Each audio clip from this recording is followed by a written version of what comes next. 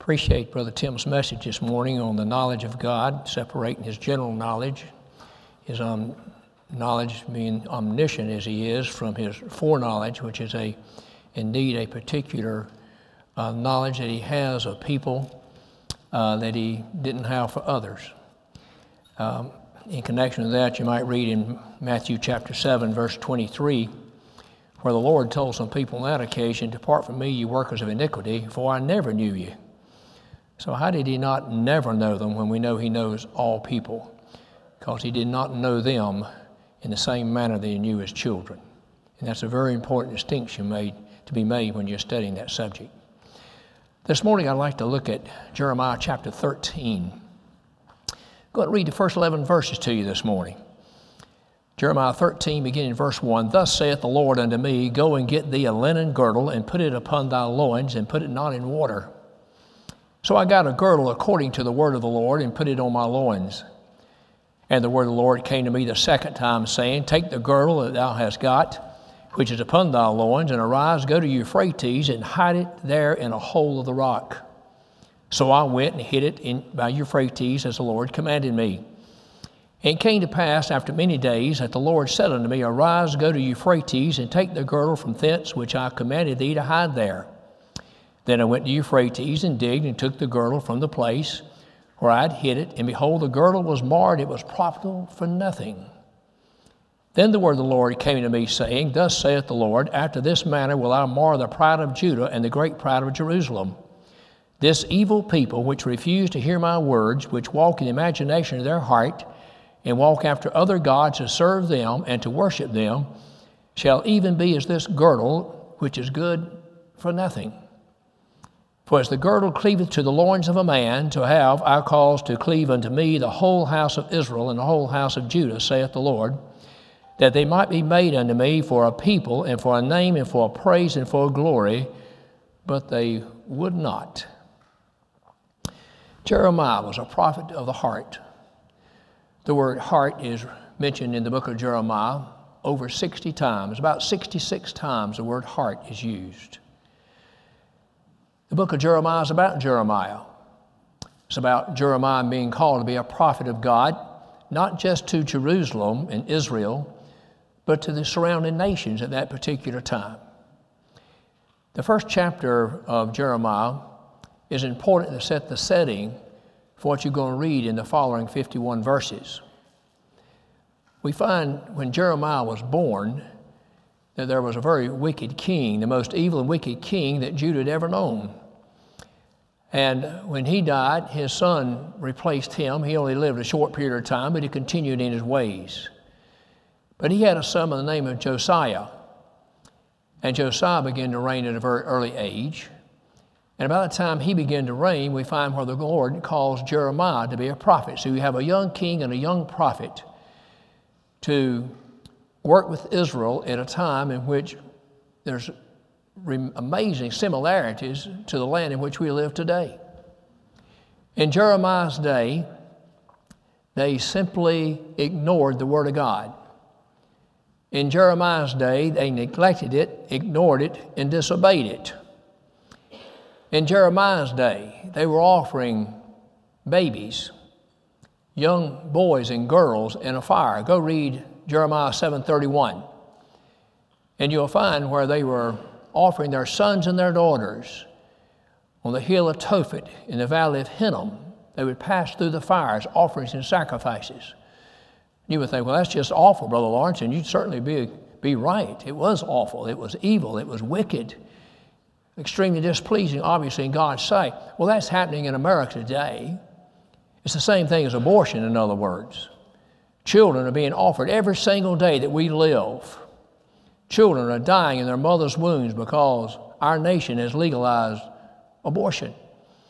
When you study the circumstances that existed in Jeremiah's day, again, you're going to see a lot of similarities to what we're living in today. Jeremiah would feel right at home today if he were living in America, I can assure you that. So that's the situation Jeremiah faced when he was called of God to be a prophet. Unlike other prophets, the book of Jeremiah gives a lot of details about Jeremiah's life and his activities, and the entire book's about Jeremiah and his dealings with Israel. He began to be a prophet in the days of Josiah, but it would go through several other kings and end up when the nation of Israel would go into Babylon captivity, as God said that they would. But let's go back just for a moment and look at the first chapter of Jeremiah before we come back to chapter 13. In Jeremiah chapter 1, we find that Jeremiah was a son of Hilkiah, who was a priest in the town of Anathoth. Now, he was born into a priestly family. But when God called him to be a prophet, that was based upon a divine call. Not because he was born to a certain family. In fact, that's one of the distinctions between a priest and a prophet. As a priest had to be born into a certain family, but a prophet could be called from any of the tribes of Israel. And there's a lot of difference between a priest and a prophet. Oftentimes, I just explain it in a one-word statement. A prophet represented God to the people, and a priest represented the people to God. But there was a lot of other differences when you compare being a priest and a prophet. If a man had a choice, and God gave him a choice, you want to be a priest or a prophet, he probably would have chosen to be a priest. You see, a priest's activities day by day were pretty much already outlined for him. All he had to do was follow instructions. The Word of God was very clear as to the duties and responsibilities of a priest. Once again, he had to be of the tribe of Levi, but each and every day, he would make offerings and sacrifices. Each and every day, he would examine individuals to see if they had the plague of leprosy. If so, they were to be put out of the camp. Every day, there were those who came back who had examined several weeks before to see if they'd recovered and were eligible to be reinstated. There was a general care of the sanctuary. They dealt primarily with individuals and not with groups of people. They had a guaranteed support. From the standpoint that they didn't have an inheritance in Canaan's land, but the other 11 tribes were to set aside on a system of tithing in a way that would support the priesthood of that particular day. The prophet had no such guarantees. The prophet had no such assurances. The prophet didn't deal so much with individuals as he did with groups of people. He usually spoke to multitudes, oftentimes nations. There were times when he came before kings. And the prophet never knew from day to day where God would send him or what he would command for him to do. There was a lot of uncertainty in the life of the prophet. So there was lots of differences. Now, being a priest required, again, following instructions precisely. We find that the priest didn't wear the clothing God had instructed him to wear, then most likely he would die. If he did not make the offering and sacrifice exactly like God had given instructions, then most likely he would die. In fact, the scriptures usually read like this, that he die not. That he die not, which means he would die. So he had to be extremely careful to follow God's instructions to a T. But when you look at the difference between a priest and a prophet, there are many. Now, the prophet brought a message, and Jeremiah brought messages for 40 years to the nation of Israel and to the other nations. 40 years he labored among a people that was stiff-necked and rebellious. And he brought messages of God's promises and brought messages of God's wrath and judgment. Generally speaking, they did not receive Jeremiah's messages very well. Jeremiah was not very well liked. Jeremiah suffered. Jeremiah spent time in dungeons and pits. Jeremiah was a man whose life was threatened. But let's take a look just for a moment or two as other things in chapter 1. We find where he was going to be a prophet unto the nation. Beginning in verse 5, the Lord said, "Before I formed thee in the belly, I knew thee." It says, "Before thou camest forth out of thy mother's womb, I sanctified thee, and I ordained thee to be a prophet unto the nations." Now the Lord knew him, the Lord sanctified him, and the Lord ordained him before he was ever born. That requires the omniscience of God, the foreknowledge of God, for sure, as Jeremiah as an individual. Before I formed thee in the belly, that tells me that life comes from God. That little expression there teaches me the sanctity of life. It teaches me that we have life because it pleased God to create a people here on this earth in the very beginning in Adam and Eve, telling them to be fruitful, multiply, and replenish the earth. Life comes from God, and life is to be regarded and respected for what it is. But we're living in a day and age when that's not the case.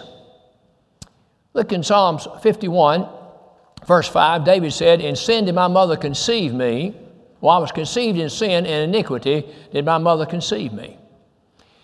Now, David is telling us right here that life begins at conception. It's amazing to me how supposedly intelligent people, well-known people, educated people, intelligent people do not know when life begins. That didn't used to be the case.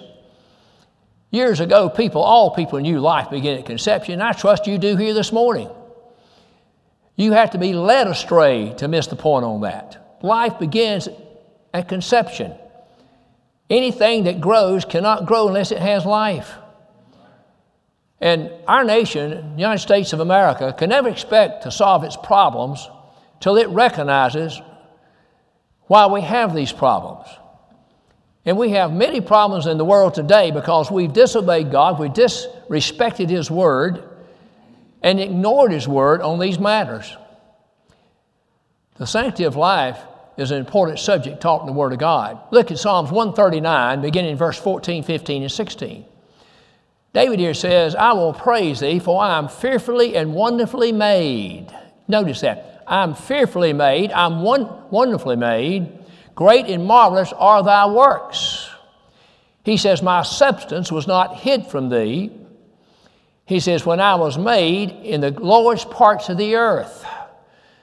Now, I think he's pointing here further down the road to the person of the Lord Jesus Christ, who when God sent Him from heaven down to this earth here, the Lord Jesus Christ was curiously wrought in the lowest parts of the earth. That is, He experienced a conception in the womb of the Virgin Mary. The Lord Jesus Christ, the second person of the Godhead, was sent from God the Father into this world here. And we find a conception taking place in the womb of Mary that the angel says, "The Holy Ghost shall overshadow thee, and the power of the highest shall be with thee. And that which conceived of you shall be called, that holy things conceived thee shall be called the Son of God." He was curiously wrought in the lowest parts of the earth. If you read those verses there, you'll see that the work of life again comes from God, and this is the work of God. He was fearfully and wonderfully made, and so were you. When you were conceived in your mother's womb, you were fearfully and wonderfully made, and thank God your mother didn't believe in abortion. It amazes me that those who support abortion had a mother that didn't believe in it, or they wouldn't be around advocating for abortion. And not only that, but also there's such a disregard for the aged now. And there's all kind of people in the world that when you get to a certain age and you have infirmities and sicknesses, one thing and another, they don't think that you're profitable for society anymore. And therefore, the best thing to do is just snuff your life out. We got to know both ends. And we expect things to get better in the land that we live in. We expect things to get better when we, as a people, legally support these things. It's not going to happen. It just isn't going to happen. And that was the case with the Israelites in the day of Jeremiah, the prophet. He said, "Before I formed thee in the belly, I knew thee." He knew all about Jeremiah before Jeremiah had an existence. That's the God that we believe in, you see. God Brother Tim was talking about this morning. It says, "Before thou comest forth out of thy mother's womb, I sanctified thee, that is, I set thee apart." That's what the word sanctify means. It means to be set apart for holy use. And he says, "And I ordained thee to be a prophet unto the nations." Now, Jeremiah is about 20 years old when the Lord comes to him and tells him all of this. Jeremiah responds by saying, I'm only a child. I cannot speak. And the Lord says, "Don't say you cannot speak." He says, "Because I'm going to be with you. I'm going to be with you." The evidence of a true call does not produce arrogance and pride. It produces humility and fearfulness. You see that in the case of Moses, don't you? When God called Moses, Moses tried to come up with every excuse in the world that, to show he was not qualified for the job. Even Gideon, when the angel came and told Gideon that God had chosen him to deliver his people out of their bondage, Gideon said, "Well, I'm of a poor family." He said, "I'm the least in my family, and my family is the poorest among all of Israel." Gideon could not see himself as qualified for the job that God laid His hand upon him, that God was calling him to do. And that's the case with Jeremiah. But the Lord assures him he can do it because He's going to be with him. He says, "Do not look at their faces. Be not fearful of their faces." He's because I'm going to be with you. He then tells Jeremiah, he says, "You're going to be like a defense city, Jeremiah." He says, and you're going to be like pillars of iron and walls of brass. In other words, you're going to be protected by me. They will not be able to get by me to get to you. I'll be with you. They shall not take thy life. That's the assurance that the Lord gave unto Jeremiah. That was the assurance the Lord gave to the apostles when he gave them that second gospel commission recorded in Matthew chapter 28, verse 19. All power is given to me both in heaven and earth. It says, go ye into all the world, preach the gospel to every creature. Go and teach all nations, baptizing them in the name of the Father, in the name of the Son, in the name of the Holy Ghost. And lo, I'll be with you all the way to the end of the world. That was an expression that perhaps gave God's servants, both in the Old Testament and New Testament, more encouragement to go forth to do the things God called them to do than anything else he told them when he said, I'll go with you. You remember the second storm when the Lord Jesus Christ came walking upon the sea and they first saw him. They didn't know who he was. You know how he identified himself? He says, be not afraid, it is I. They knew who it is I was. They knew that it is I was the same one that was with them in storm number 1 that calmed the sea. When he spoke, said, peace, be still. They understood that. I want to know more and more about who it is I is, don't you? I want to understand who God, the God of the Bible is, all of his divine attributes. It's important that you study them. His omnipotence, his omnipresence, his omniscience. And so the Lord says to Jeremiah, says, I'm going to be with you. You're going to be like a defense city. He says, you be like pillars of iron and you be like walls of brass. They're not going to be able to penetrate you because I'm going to protect you. I'm going to go with you. When you study the life of Jeremiah, you're going to see a lot of picture, word pictures, so to speak. You're going to see a lot of illustrations that God gives unto Jeremiah that when you first read it, you wonder, well, what in the world does that mean? Look there in chapter 1, after he tells Jeremiah to go and to speak the things he will command him to speak and go to the places he will command him to go. He says, what do you see, Jeremiah? And Jeremiah looked out there and he said, I see an almond tree. He says, thou hast well seen. He says, so shall my word come to pass. An almond tree was a tree that was very familiar to the Israelites in that day. In January, it would bud and start bringing forth blossoms, and it was an indication that spring was just around the corner. They could always look for that and always depend upon that. And here the Lord has given a picture to Jeremiah that my word's going to come to pass, just like I tell you it's going to come to pass. He then says, what else do you see, Jeremiah? He says, I see a seething pot. That means a boiling pot. I see a pot that's boiling. In other words, he's saying what you see in Jeremiah is a picture of something that symbolizes my wrath, my judgment, and my anger. He says that's going to come to pass too. Now the Lord is going to declare through Jeremiah that the day is going to come when a nation up north, the Babylonian nation, is going to come and he's going to take captive the Israelites. He's going to destroy their city and they're going to dwell there for 70 years. And the reason for that is because they would not hearken to his word. The word hearken is used 23 times in the book of Jeremiah. Most time it reads like this, and they hearken not, they hearken not, they hearken not. They would not hear the words of Jeremiah. Look at Jeremiah 6:16. We like to quote this oftentimes as a type, you might say, of the gospel church as Jesus established it 2,000 years ago, and we still have it today. He says, stand ye in the ways and see, and ask for the old paths, and walk therein, and you shall find rest unto your soul. Notice the instructions. Stand, see, ask, and walk. And what will be the case? You'll find rest to your soul. You know what they said? They said, we will not hear, and we will not hearken. And that's repeated time and time again in the book of Jeremiah. You know, I get the blessing of coming here on a regular basis, speaking to you, preaching to you, and I expect that you to receive what I say. I do. I expect you to hear what I say, receive what I say, embrace what I say, hopefully apply what I say. Jeremiah didn't have such assurances as that. Jeremiah knew, generally speaking, just about every time he brought a message to Israel, they rejected it. They wouldn't have it.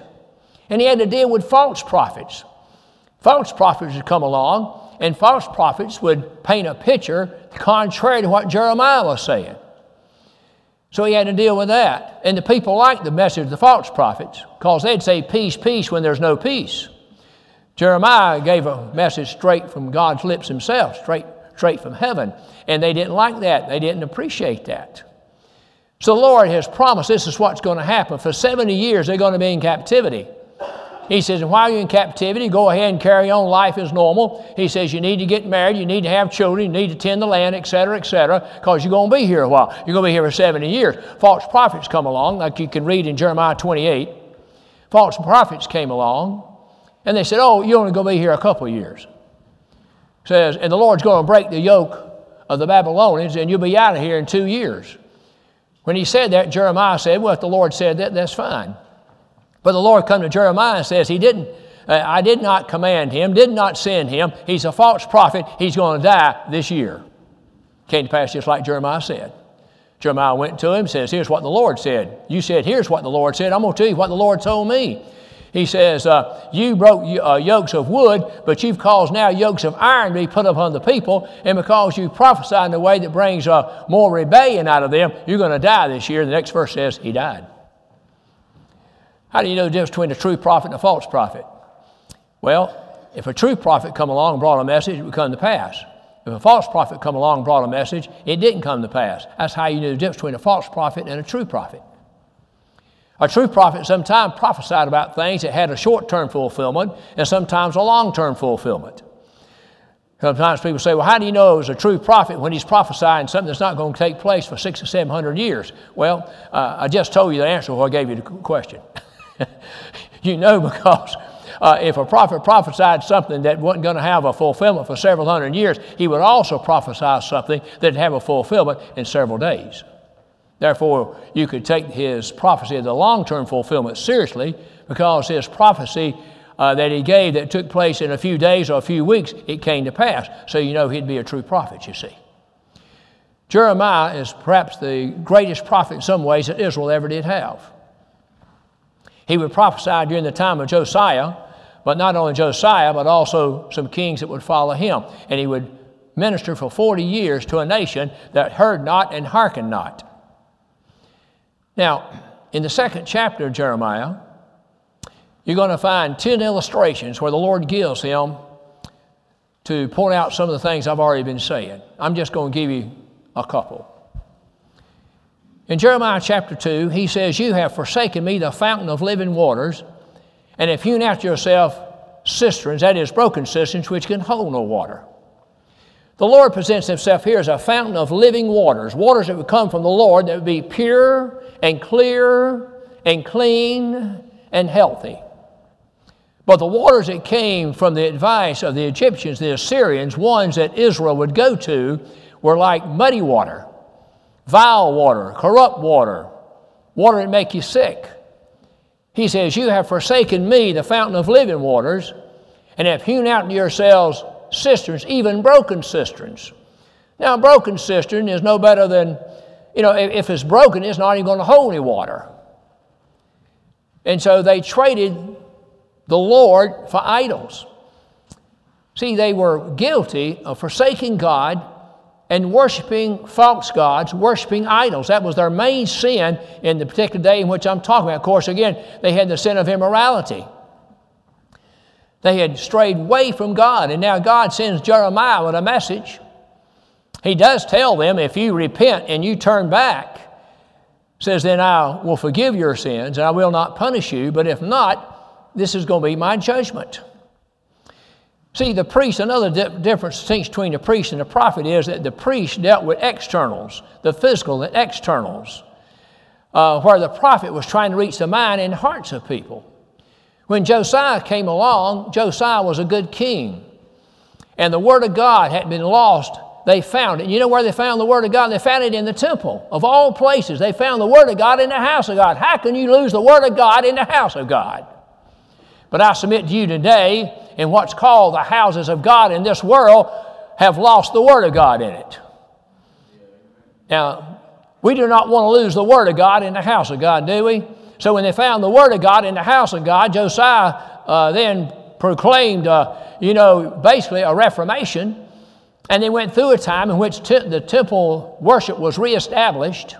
The idols were removed and things appeared to be better on the outside, but the trouble is they had a reformation without a revival. A revival can only take place when hearts are changed. The prophet was trying to reach minds and hearts. He was trying to reach into the inside, but unfortunately, Jeremiah's efforts fell on deaf ears oftentimes. They would not hear and they would not hearken. He says later in that second chapter, he says, I planted you a noble vine. And a vine pictures Israel in several different books of the Bible, Isaiah, Hosea, a couple others. I planted you, that is, in the land of Canaan, a noble vine, but you've turned into a degenerated vine. That wasn't the case when God planted them. When God planted them over in the nation, in the land of Canaan, they had the ability to be a fruitful nation, to bring forth the fruits of righteousness, but they failed to do so. They were no longer that noble vine, you see. So we move along over here to this 13th chapter, and the Lord tells Jeremiah to do something. Then I know Jeremiah thought, well, what is the purpose of this? He's going to find out when he follows the Lord's steps and the Lord's instructions. He says, get thee a linen girdle and put it upon thy loins and put it not in water. So he says, I got a girdle according to the word of the Lord and put it on my loins. I have found out in life that it's always better to do what the Lord says whether I understand it or not. Jeremiah didn't say, well, Lord, I can do that, but what in the world is all this for? What do you want me to do this? Go get a linen girdle? I mean, what's going on here? Now, a girdle normally was worn around the waist. It was an important piece of a garment. People in that day wore long, flowing garments, and if you tried to run in that or tried to move fast, you could easily step on the garment and you could trip and fall. So a girdle had a practical use to it. You put it around the waist and tied it. It was like a belt or a strap, and it would bunch up the garment, where it'd be less chance of you tripping on it.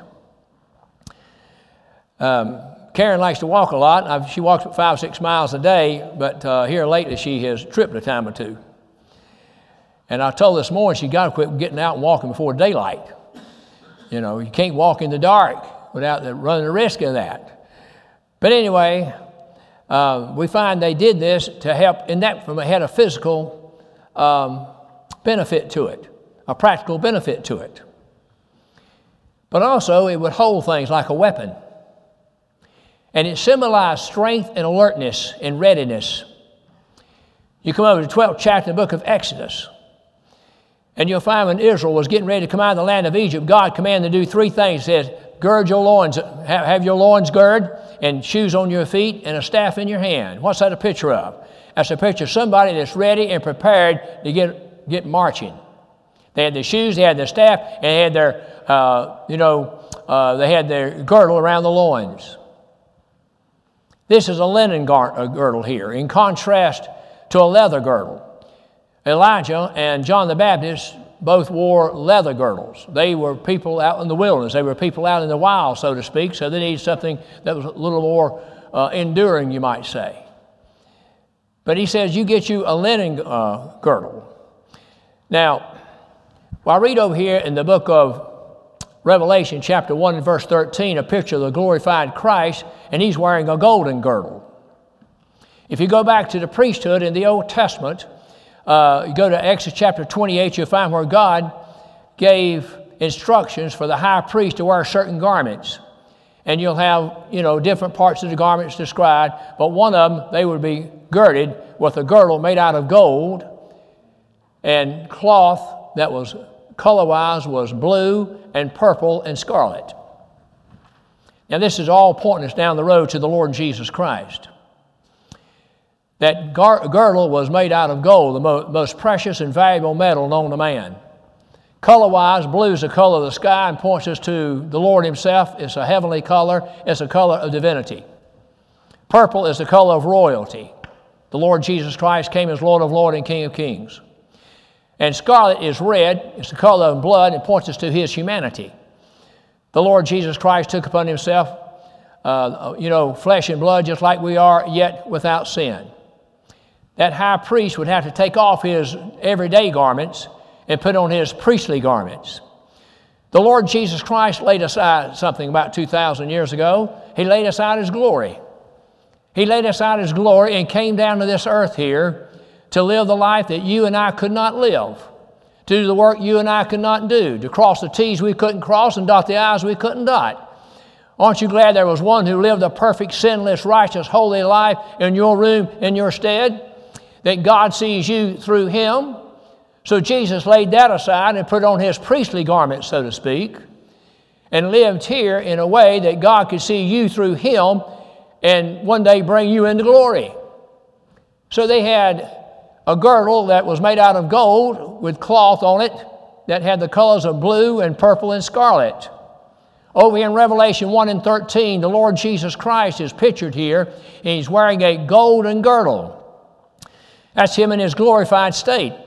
But I read in John chapter 13, where there's a time when the Lord Jesus Christ met with His disciples, and supper being ended, He laid aside His garments and girded Himself about with a towel. And He poured water in a basin, and He bowed down and washed the feet of His disciples. Here He's girded with a towel, showing a life of a servant. But in Revelation 1:13, it's not He didn't gird Himself there with a towel. He's girded about with a golden girdle. That golden girdle shows His reign as Lord of Lords and King of Kings. He's not a servant today. He's reigning as Lord of Lords and King of Kings. He was a servant of all servants 2,000 years ago. But He's reigning today in glory as our great God and our great King, you see. This girdle here was to be a linen girdle. Now, linen in the Bible begins over here in the book of Exodus chapter 28 as it's used in the construction of the tabernacle, the materials of the tabernacle. When the Lord Jesus Christ was crucified, after the third day and third night, we find where His body was taken His body was taken off the cross and placed into the tomb, and it was wrapped in clean white linen that Joseph of Arimathea brought for His burial. The Lord was wrapped in linen. In the book of Revelation chapter 19, you're going to read about the Lamb's wife, the bride of the Lord Jesus Christ.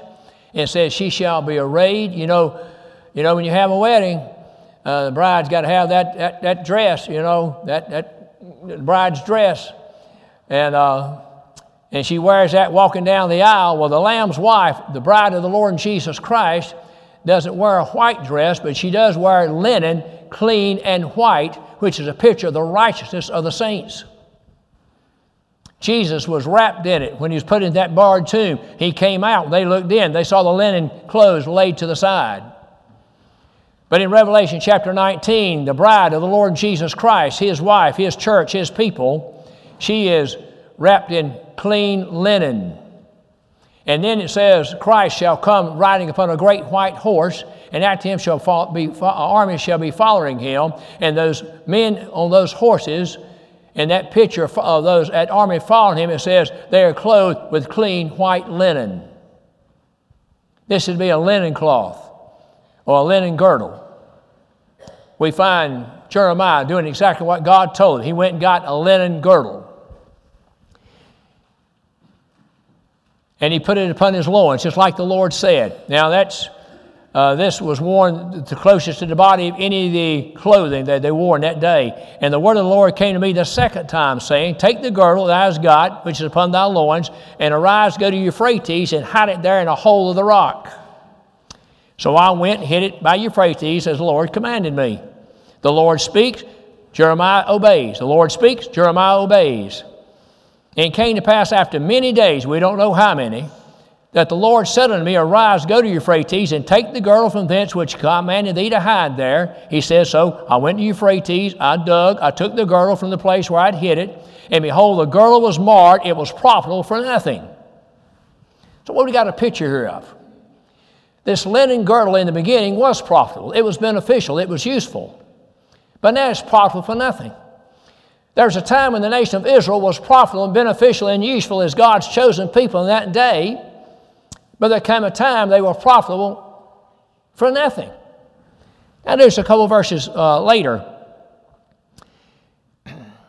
Then the word of the Lord came to me, saying, thus saith the Lord, after this manner will I mar the pride of Judah and the great pride of Jerusalem. The evil people which refuse to hear my words, which walk in the imagination of their heart and walk after other gods to serve them and to worship them, shall even be as this girdle, which is good for nothing. You ever heard that? I used to hear my dad say every once in a while about somebody, he's just good for nothing. Good for nothing. That's not a compliment, is it? Good for nothing. Unprofitable, non-beneficial, non-useful, good for nothing. Now, I heard a new take on this the other day. Preacher's preaching, he was talking about sometimes how parents will tell their children, if you will be good, I'll give you something. Here's what my dad always said, if you're not good, I'll give you something. And he didn't have to explain what something was. It could be the fly swatter, could be the palm of his hand, could be a switch, and occasionally it could be a belt. I knew what something was. If you don't do good, here's what you're going to get. If you don't good, I'm going to give you something. The very idea of rewarding somebody for being good. But the idea was, you need to be good for nothing. You shouldn't have to receive a reward. You shouldn't have to get a candy bar. You shouldn't need a $5 bill for being good. You're supposed to be good because that's the right thing to do. So my dad, he was behind times, I guess. He didn't know that kind of language. He never told me, if you'll be good, here's what will happen. He said, if you don't be good, here's what's going to happen. And it happened. My dad fulfilled prophecy. He was a true prophet. What he said came to pass. Good for nothing. That's the condition of Israel this time. That's why they eventually went into captivity to Babylon for 70 years, just like God said. But God also told them, he says, I know my thoughts. In the 29th chapter, he says, I know my thoughts towards you. They're not thoughts of evil, but thoughts of peace, to give you an expected end. He said, the day will come when I will gather you together and bring you back into this land. And he did. But I want to notice here, as we bring this to conclusion, the 11th verse. For as the girdle cleaveth to the loins of a man, so have I caused to cleave unto me the whole house of Israel, the whole house of Judah, saith the Lord. They might be unto me for a people and for a name and for a praise and for a glory, but they would not hear. What did God want from Israel? He wanted praise. Was that too much to ask? God wanted them to walk in a way that would identify him as their God. He wanted them to be known as his people. Is that too much to ask? Micah chapter 6 and verse 8, the question is this: what doth the Lord require of thee? What does the Lord require of thee? It was asked, God asked the nation of Israel. He says, to do justly, to love mercy, and to walk humbly with thy God. Is that too much to ask? Is it too much for God to ask for me to live justly? Is it too much for God to ask me to love mercy? Is it too much for God to ask me to walk humbly with him? Should I not love mercy? Should you not love mercy? You're a vessel of mercy. Before time ever began, when God foreknew you and chose you, my friends, the Bible tells us you were vessels of mercy. And when Jesus Christ hung upon the cross, we read in Psalms 85:10, where righteousness and peace have kissed each other, and mercy and truth have met together. It was a picture of God's mercy. When you're born of the Spirit of God, Titus 3 and 5, not by works of righteousness which we've done, but according to his mercy, he hath washed us he has washed us with the work of regeneration and renewing of the Holy Ghost. That's an act of God's mercy in your life when he born you again, when Christ died upon the cross, when God foreknew you and chose you in Christ before time ever began. It was all based upon the mercy of God. You should be a lover of mercy. I should be a lover of mercy today, and that ought to motivate me to live justly and walk humbly with my God. What does God require of us that's so difficult? What does God require of us that is unrighteous? Nothing. Listen here. That they might be unto me for a people. You know, in the book of Psalms, Psalms 110 verse 3 says, thy people shall be willing in the day of thy power. God has a people referred to as his people. Matthew 1:21, the angel tells Joseph, He's not to be concerned concerning Mary. Fear not to take unto Mary to be thy wife. It's for that which is conceived of hers of the Holy Ghost. Says, she shall conceive and bring forth a son. Thou shalt call his name Jesus, for he shall save his people from their sins. You are embracing that expression, his people. That's all God wants you to do, is to live like you belong to him. That you're his child, that you belong to the people of God. That shouldn't be too difficult for us, should it? Is that unrighteous for God to require such a thing as that? And then he says, and for a name. Both in the Old Testament and New Testament, God wanted his people to be known by his name. You know, in 2 Chronicles 7 and 14, this is oftentimes quoted out here in the world. And it's actually a message God had for his people, the nation of Israel. He said, if my people, notice this, if my people, not if the world, not if all people, but if my people, which are called by my name, would humble themselves and seek my face and pray and turn from their wicked ways, I would hear from heaven and I would heal their land. I believe God would do that for our land today, my friends, if we would seek his face and we would humble ourselves and turn from our wicked ways. And my friends, we have a lot of those ways to turn from. Then I believe we could expect healing to come from the power of God, from the hand of God in heaven's pure world.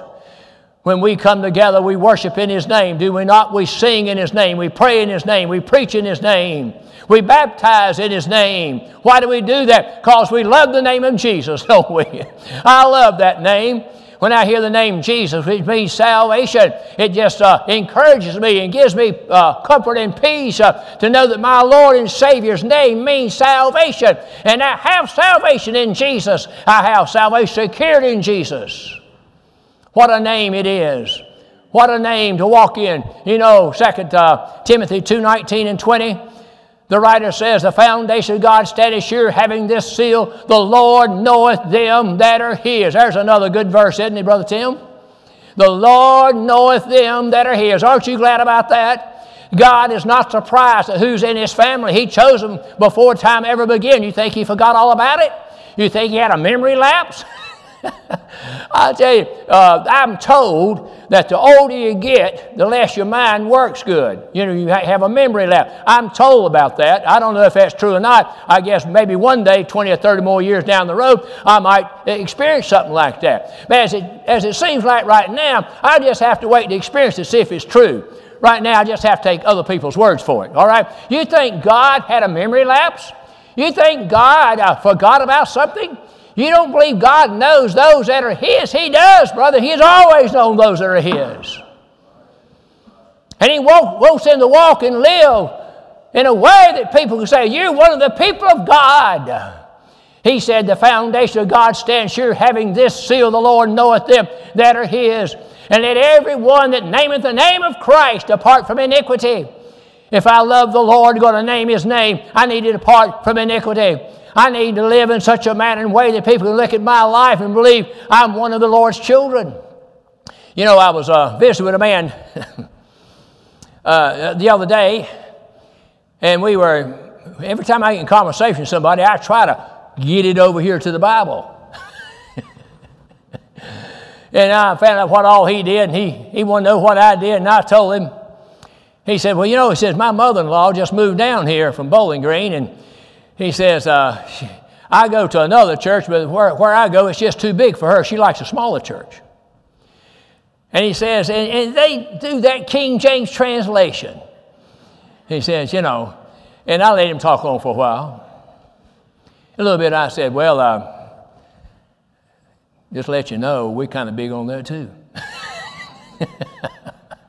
We're kind of big on that too. We emphasize that we believe the King James translation to be the reliable, dependable, and the translation for English-speaking people today.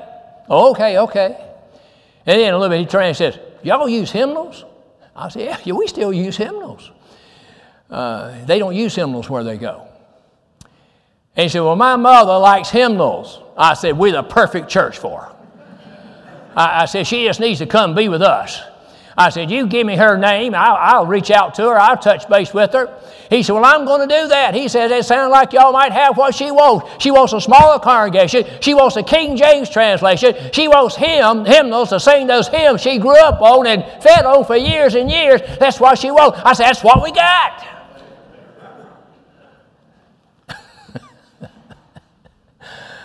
Oh, me. Hadn't heard from him yet. But I got his number. Jeremiah lived in difficult times. We live in difficult. It's never been easy. It never has been easy to serve the Lord, but there's been times historically where it's been more difficult than others. I think we're kind of getting in that time. Jeremiah didn't think he was capable for the task, but by God's power he was. And the same thing can be said about you and said about me.